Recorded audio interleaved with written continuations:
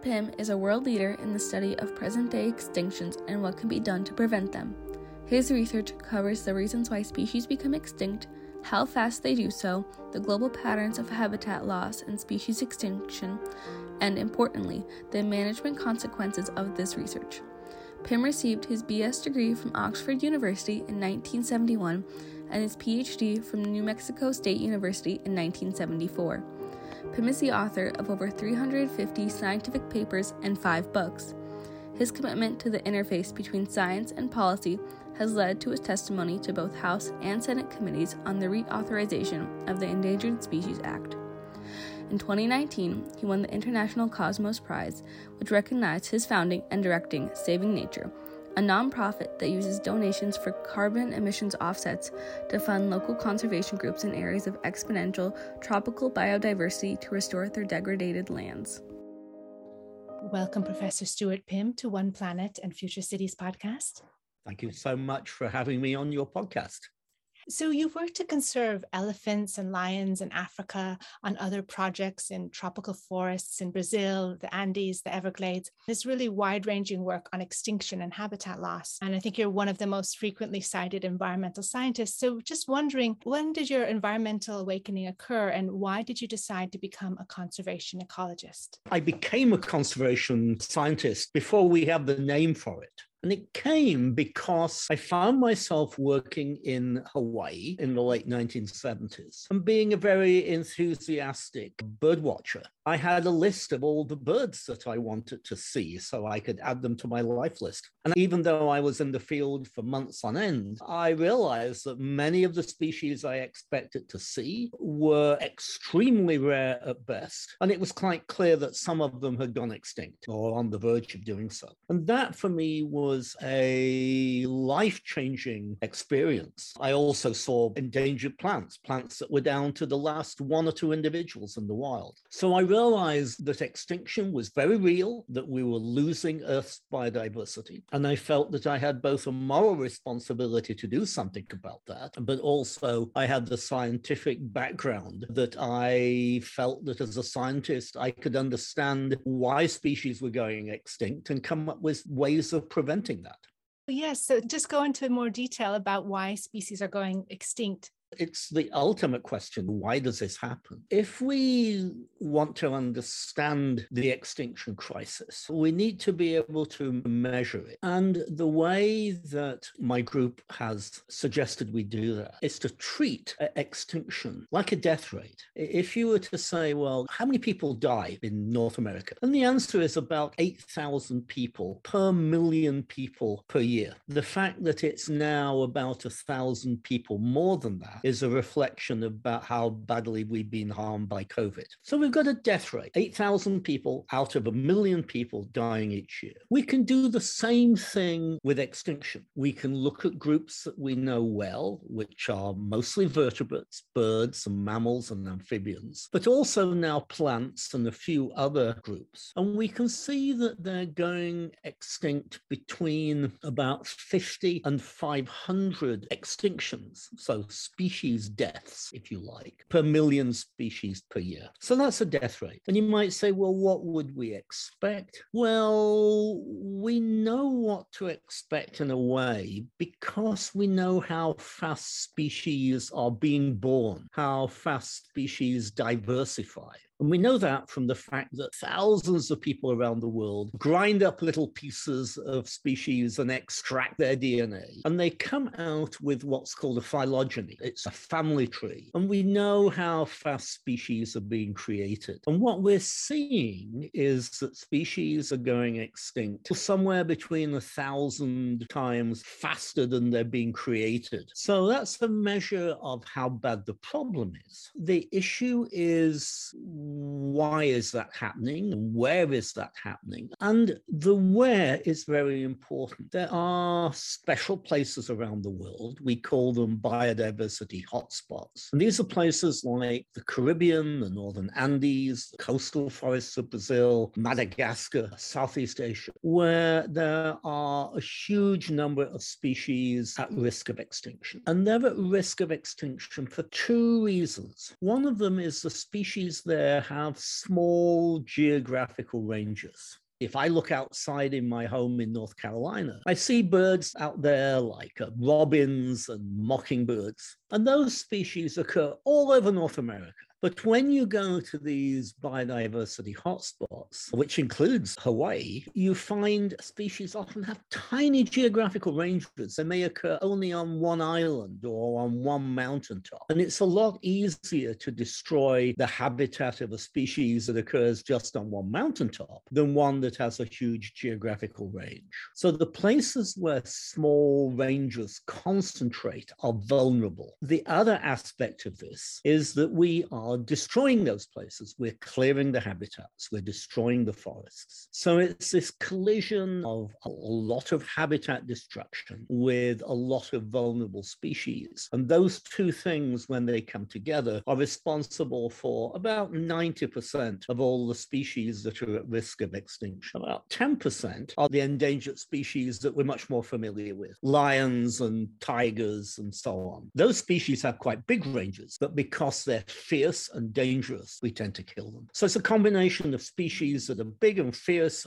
and we don't like, and a lot of species that are very vulnerable because of where they live. Habitat destruction is a big piece of the puzzle. Of course, as we heat the climate, we are forcing species to move further north where it's cooler, but we're also forcing them to go higher in mountains. So the higher a species has to go to keep cool, the smaller the habitat there is. So global heating is also a cause of species extinctions because, again, we're shrinking the habitats. And so we have limited resources, and you've written about trying to protect the right parts of the earth, which I didn't understand at first. What does that mean, and how can we better concentrate our conservation efforts to do the most good?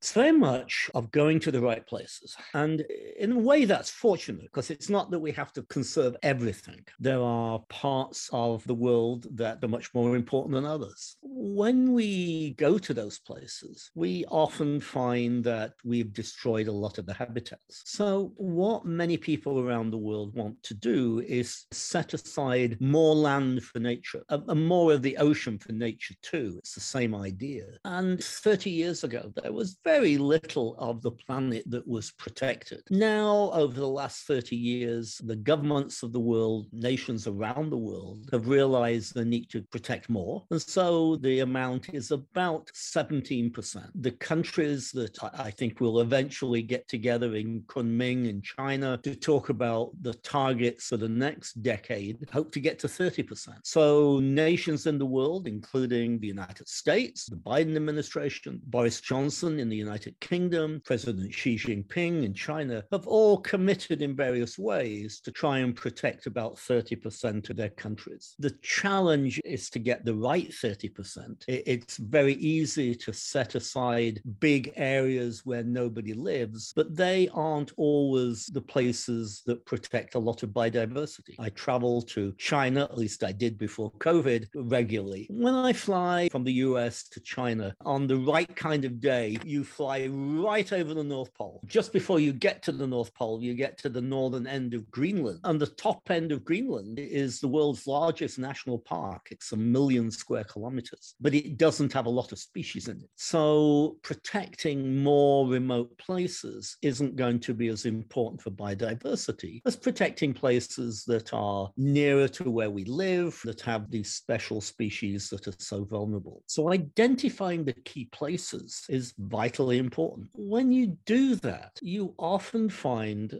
that human actions have left habitats behind, but those habitats are fragmented. They're in pieces. So you have a patch of forest over there and another patch of forest over there. And those patches of forest may not have enough individuals in them to be viable. I mean, by chance alone, that patch may have 2 females and that patch may have 2 males. And if you don't get the males and females together, you're not getting any babies. So reconnecting nature turns out to be very important. I direct a nonprofit called Saving Nature. And what we do is to raise funds to allow partners in the biodiversity hotspots in South America, in Africa, and Asia to buy land and restore habitats. We plant a huge number of native trees to try and reconnect nature so that the species can get back together again.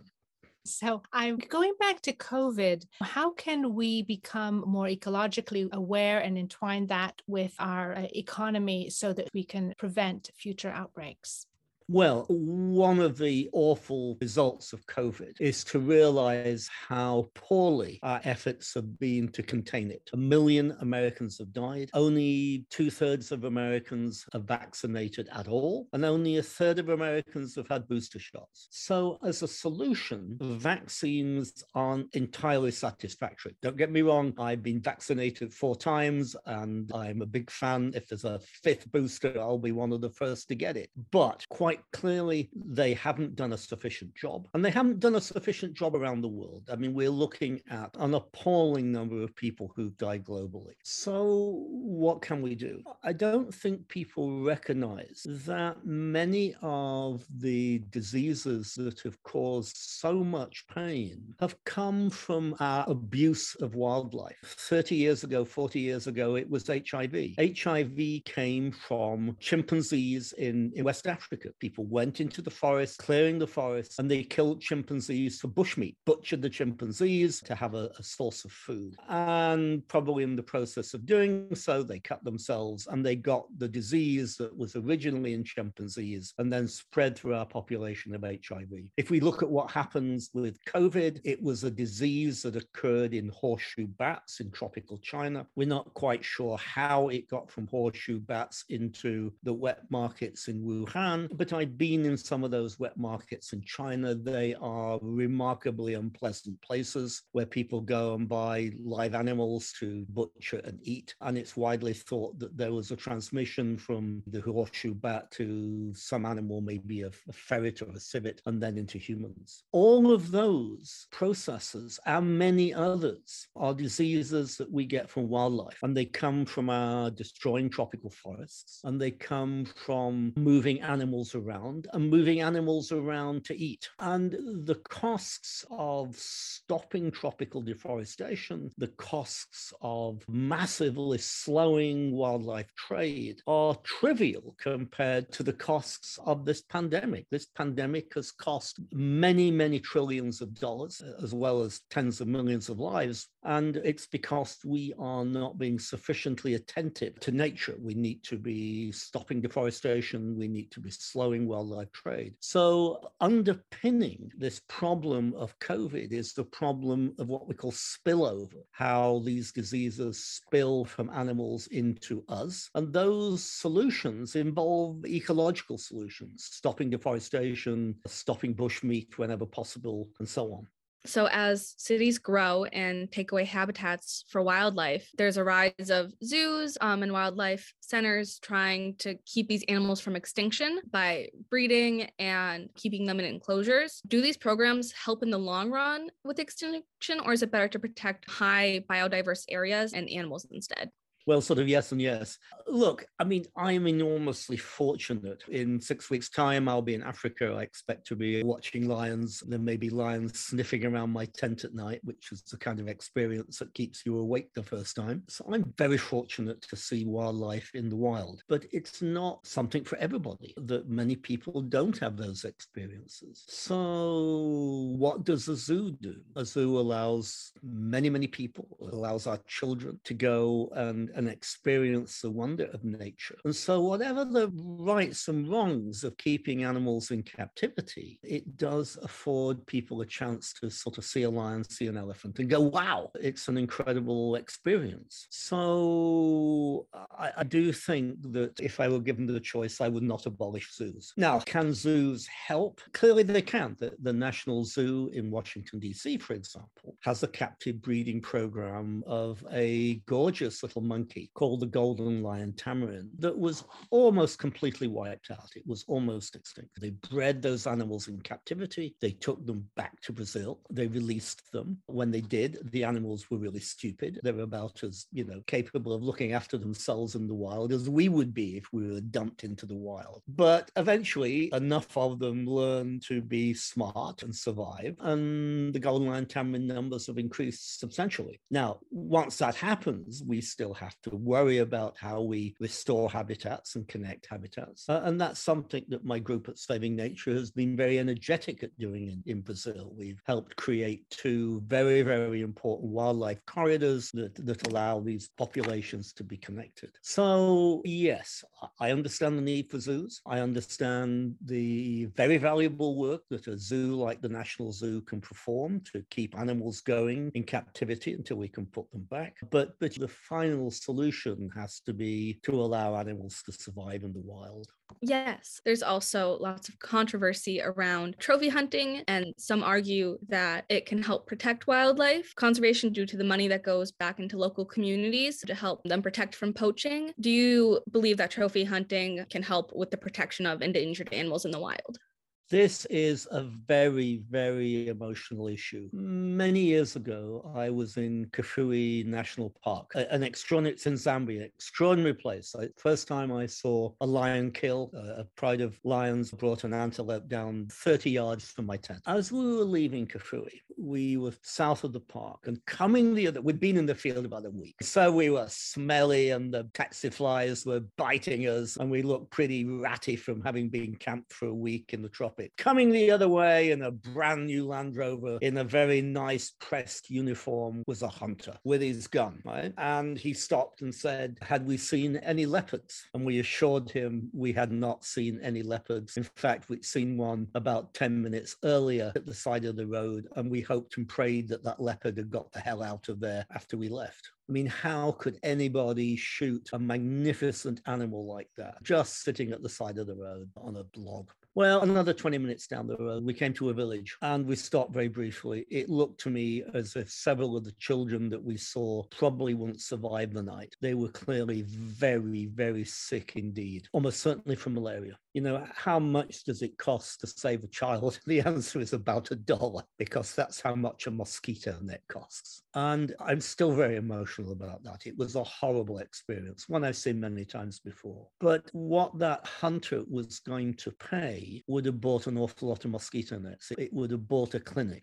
would have bought a nurse who might come around every couple of weeks. And if the children were sick, she could give them antimalarials. Now, you might say, well, you know, does that money from that hunter go into that community? And that's not always an easy question to answer. But the simple reality is that hunters bring in an enormous amount of money, and it protects an enormous amount of wildlife. Hunting protects more wildlife in Tanzania than photography, ecotourism. So one of the strong proponents of hunting in Tanzania is my opposite number at Oxford, Amy Dickman. I've known Amy Dickman for a very, very long time, and neither her nor I would ever harm a flea, but she fully understands that if it wasn't for hunting, an awful lot of wildlife in Tanzania would disappear because it would go to other uses. So there are people who will be incredibly angered by saying it's hunting is okay, but ecotourism doesn't totally take care of the problem. My name is Marley Hinchberger, and I'm studying environment, sustainability, and geography at the University of Minnesota Duluth. I've always had a love for animals and animal conservation, so talking and listening to Stuart Pimm talk about the different ways that us as humans can help with conservation of living things was very educational and a great learning experience. I'd always believed that we needed to save every part of our Earth, and while that is of course the ideal, how Dr. Pimm describes the importance of protecting biodiversity hotspots and that those places keep the most plants and animals really opened my eyes to how fast we need to act as humans to protect not only the Earth's animals, but the habitats that they need to live. Dr. Pimm's reflections on zoos and poaching had made me adjust my worldview as well. I'd only known that zoos were bad and that animals needed to be in the wild. And while that's still true, zoos can do a lot to help revitalize endangered animals and bring them back to their habitats. Dr. Pimm's story about the hunter and then the children also made me think significantly. These are very complex topics, and I hope that these conversations can help people think about ways to protect endangered animals and our planet in different ways. Of the conservation efforts go towards those large-bodied, charismatic animals, you know, the polar bears, the pandas, but there's so many other species that are neglected. So how can we inform and get people involved? Well, I think there's two things to this. I've worked a huge amount on pandas in China. I've never seen a panda in the wild. The closest I've come is to finding what my Chinese students very charmingly call panda poops. And the panda poop is a very nice little packet of freshly chewed bamboo. It doesn't smell badly. It just smells like fresh bamboo. They don't get a lot of nutrition. So with my Chinese colleague, Professor Binbin Li, we've looked at what good protecting pandas does in China. What does it benefit? Well, the answer is it protects about 70% of all of China's unique birds and mammals and amphibians. So it's what we call an umbrella species. So protect pandas and you'll protect a lot of other species that you probably haven't heard of. So that's one argument. The other argument, of course, is that we should celebrate biodiversity. The places where we work in saving nature in Colombia, in Ecuador, in Brazil, may not have charismatic species like the panda or the golden lion tamarin, but they do have an incredible variety of beautiful birds and mammals and amphibians and butterflies. And I think it behooves us to celebrate those species and to try to tell people what they are and where they are and how vulnerable they are and how we can save them. And speaking of birds, since you started on your ecological journey, billions of birds are disappearing, as you know, and it's kind of mind-boggling, the statistics. Since 1970, is it true that 600 million have disappeared from Europe? I don't know how many in US and Canada.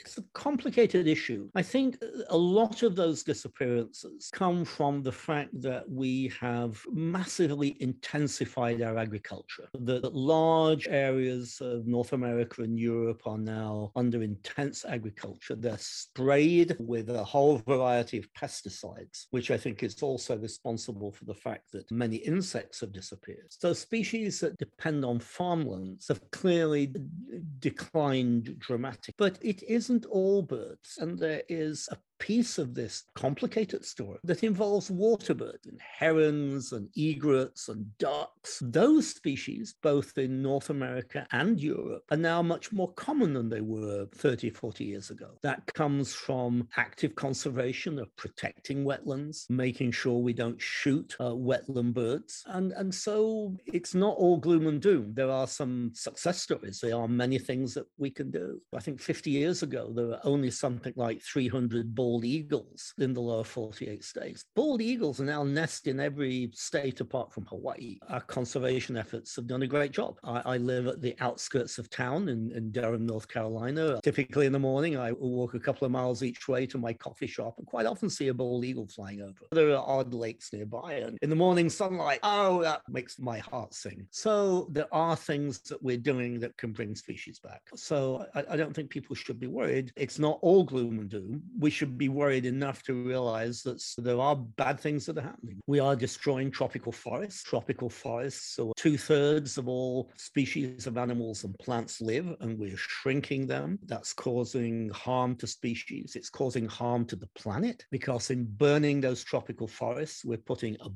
billion tons of carbon as carbon dioxide into the atmosphere. That's about 10% of global emissions. So we need to stop destroying tropical forests. We need to stop destroying them because if we do, we're going to get more diseases that are going to come from contact with species in the tropical forest. So there are some things we really need to pay attention to. But I think it's important to know that there are things that we could do as individuals, as societies, as nations to reverse some of these changes.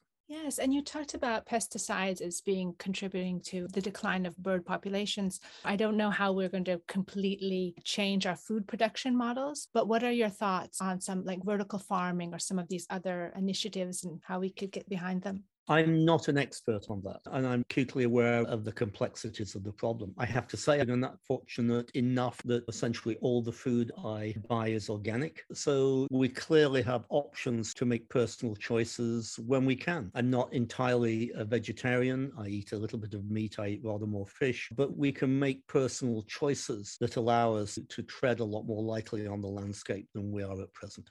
And you were involved in the reauthorization of the Endangered Species Act. What are its main provisions? Because you've been very active between both the public sphere and science. The Endangered Species Act, which started in 1975, plus or minus, is a remarkable piece of legislation. Once a species gets on the list, listed as we say, it's got a better than 99% chance of surviving. And when we look around, the bald eagles that I mentioned, which were on the verge of extinction, peregrine falcons, which were essentially extinct in the eastern United States, which are now relatively common. They nest on buildings in New York and Raleigh. They nest on the cathedral in my hometown of Derby in the United Kingdom. We're quite capable of protecting species, and that act has done an extraordinary job of preventing species from going extinct. And I think we should recognize that. A century ago, there was a whaling industry that went out and killed enormous numbers of whales. Today, there's a whaling industry that involves people going out with their cameras and photographing whales on both coasts. And the current whaling industry is worth an awful lot more than the old whaling industry. We celebrate nature in a lot of ways. It's very good for our local economies, and the Endangered Species Act has protected the species that many tourists love to go and see. And so also we're living in the center of the city, and across the globe, cities are growing at an unprecedented rate and now are home to the majority of the world's population. So by 2050, an estimated 2 out of 3 people worldwide will live in cities. What are some ways we can promote biodiversity in and around cities and accommodate our growing population without endangering species? Well, cities are a mixed blessing, but one of the blessings is having people concentrated in cities may be better for biodiversity than having them scattered across huge portions of the landscape.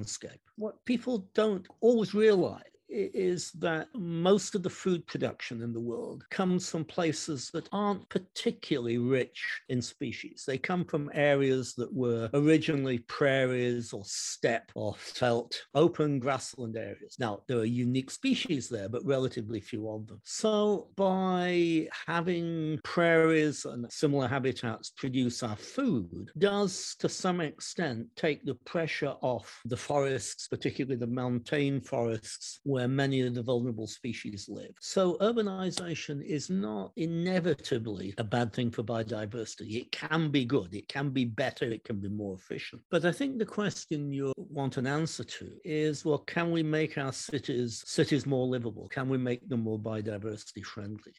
I think we have to, and we have to largely because of our own human well-being. There are many, many studies now that show that people who can have access to nature are not only psychologically healthier, but they're physiologically healthier too. Before COVID, I was spending a month, sometimes 2 in China. That inevitably meant that I had to spend a few weeks each year in Beijing. I couldn't possibly live in Beijing, except it has a wonderful Olympic park. It has a huge area that was set aside as woods and wetlands on the site of the Olympic Games. It's a beautiful place. And I go there every morning for a very, very long walk, along with thousands, probably tens of thousands of Chinese who are very surprised to see a Lao Wai, a foreigner walking around at 6 o'clock in the morning. And I think everybody understands how restorative it is to be out in nature. So I think city planners have got that message and recognize that setting aside areas for nature, setting aside areas for biodiversity within our cities is good for nature and it's good for us. Yes, I think so. I'm excited about a lot of the initiatives. Some of them are doable, some of them are so vast. And we get a chance to speak to William McDonough, and I would love for all of his dreams to come true. It takes time. Excuse me for asking a very simple question, but how does de-extinction work?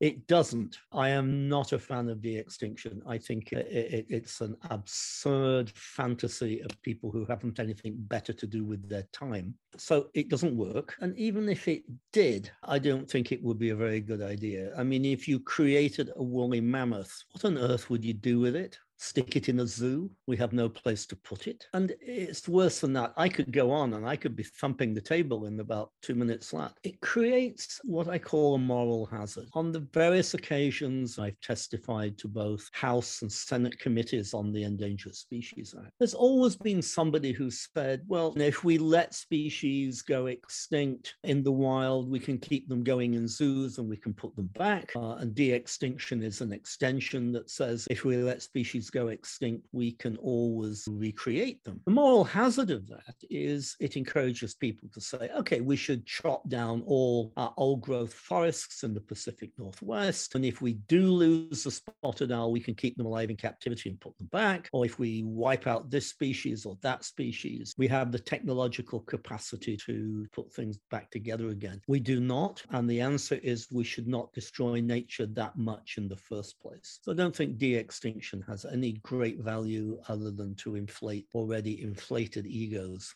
Yes, kind of touching on that. It seems that when you are trying to revitalize protected species or endangered species, that process can take quite a long time, as we've seen with bald eagles. How do you, when they become a population that is safe again, how do you keep protecting those species? Well, the bald eagle example is interesting. Supposing the bald eagle had only survived in captivity, would that be okay? Or if it had gone extinct, should we bring it back with a de-extinction? And the answer would be no. And even if we could, do we want bald eagles just sitting in a cage? The reality is that we brought the bald eagles back by, first of all, not shooting them, which helped a great deal. And second, by protecting habitat. And protecting habitat is really the sort of the fundamental solution. We want to give species a home. We want to have old growth forests in the Pacific Northwest. We want to see old growth forests here in the US Southeast, where the forests we have now are being chopped down. They're being converted into wood chips, which means that our forests are all very young and very unsuitable for a lot of species. Many of us would like to see old trees. We'd like to see those photographs where half a dozen people could not join hands and surround a tree because it was so big. We want those places, and those places have value. So it's very much a matter of saying, what are the habitats? Let's keep the habitats. Let's restore the habitats. Let's connect the habitats, which is what we do at Saving Nature, so that those species will survive and thrive. Yes. So my university currently in Minnesota is bringing trees from southern Minnesota up into northern Minnesota to try and protect from the climate crisis. How does that affect habitats and endangered species and this trying to get ahead of climate change? Yeah, I mean, that's a really tough situation, isn't it? I mean, I understand why people do that. I mean, species are moving north considerably. They're moving up mountains considerably. I mean, what we'd like to do is sort of create habitat corridors. So there's this continuous forest so that species move naturally. But I know that across the Midwest, we've fragmented a lot of our habitats. So the only way the species can move is if we pack them up as seedlings in a truck and take them to where they want to go. I think that the speed of climate change is such that we're going to have to do that to protect some species. But trying to connect the forest, trying to restore the forest is the best solution if we can do it. And how can digital technologies help us examine extinctions and prevent them? Oh, I'm holding in my hand the most important biodiversity assessment tool, my cell phone. And on my cell phone is an app called iNaturalist, co-founded by Scott Lowry, who did his PhD with me. So I claim to be a godfather of iNaturalist. iNaturalist allows everybody to do is to participate in understanding where biodiversity is. I can go out, I can take a picture of a flower that I don't know what it is, post it on iNaturalist, hope that somebody will identify it for me. And there's a legion of people who do that. And so that technology has had an enormous impact in terms of ensuring that we know where species are. It's also allowing us to know where species are going with climate change, of course. But as we know where species are, we know where to protect them. In some cases, those species are invasive plants that can do economic harm. So if we have a photograph of them, we know where to remove them. We also know how climate change is moving things around. So this is a fantastic piece of technology, which is the first step in allowing us to manage nature competently. And with all the species who are endangered, I mean, I know you're going to Africa soon. How do you prioritize yourself, which projects to work on? Well, what we do at Saving Nature is two kinds of mapping. We do this, what we call this strategic mapping of looking for the places where we think the greatest number of species at risk of extinction are. And then when we get there, we do what we call the tactical mapping, which is much smaller scale. And we say, what are the actions that we could take? So in coastal Brazil, for example, 15 years ago, we realized that there was an area in the state of Rio de Janeiro, and it was a very fragmented fragmented landscape. And we thought, well, what can we do? And when we did the tactical mapping, we said, look, there's 2 nature reserves, the Union Biological Reserve and a place called Poço dos Antes, which means the place of the tapirs. And we thought the problem is those 2 places are isolated. And what we need to do is to work with our Brazilian partners to raise the money, buy the land, reforest the land, and establish connections between them. And that's what we do. So smart mapping using remote sensing, satellite images, understanding where species are. There's good science that tells us where we need to act. And we should mention also your book, The World According to Pim. So I just wondering how it all began for you. You talked about being in Hawaii, but you were born in England. I mean, what were you like? Yeah. Were you already focused on this when you were young? I was enormously fortunate. My parents loved to hike, and Derbyshire and Yorkshire is a beautiful part of Britain. My mum and dad met on a hike on a lovely little bridge across the River Derwent, which is where in time I scattered their ashes. So my earliest experiences were camping. We'd go camping whenever we could throughout the year, which meant camping in the wet and the cold if need be. And so I was always encouraged to be interested in natural history. And so it grew out of that. So I was looking at flowers, collecting fossils, watching birds, all those sorts of things from as young as I can remember. And how do you pass that on to your own children, grandchildren? Yes, I'm about to take my 2 grandsons to Costa Rica in a few weeks' time. And I took their mum into the field starting when she was 8 to Hawaii. And then one year I bought her a pair of binoculars, and I'm not sure she was really wild about the binoculars, but I also bought her a book of flowers, and she absolutely became hooked. And she's now a professor of tropical botany in Wisconsin. So yes, my younger daughter is not quite so fanatic, but yes, I believe in getting my kids out into nature at every opportunity. Yeah, and you've mentioned citizen scientists, apps and initiatives and ways we could all get involved at your own university. What are some educational initiatives that you really support and think are doing wonderful work? I think it's wonderful that we have student-driven initiatives, and many of them involve getting the students to go bird watching, to go out in nature. We have a lot of international students who are very excited about being able to explore the woods around North Carolina.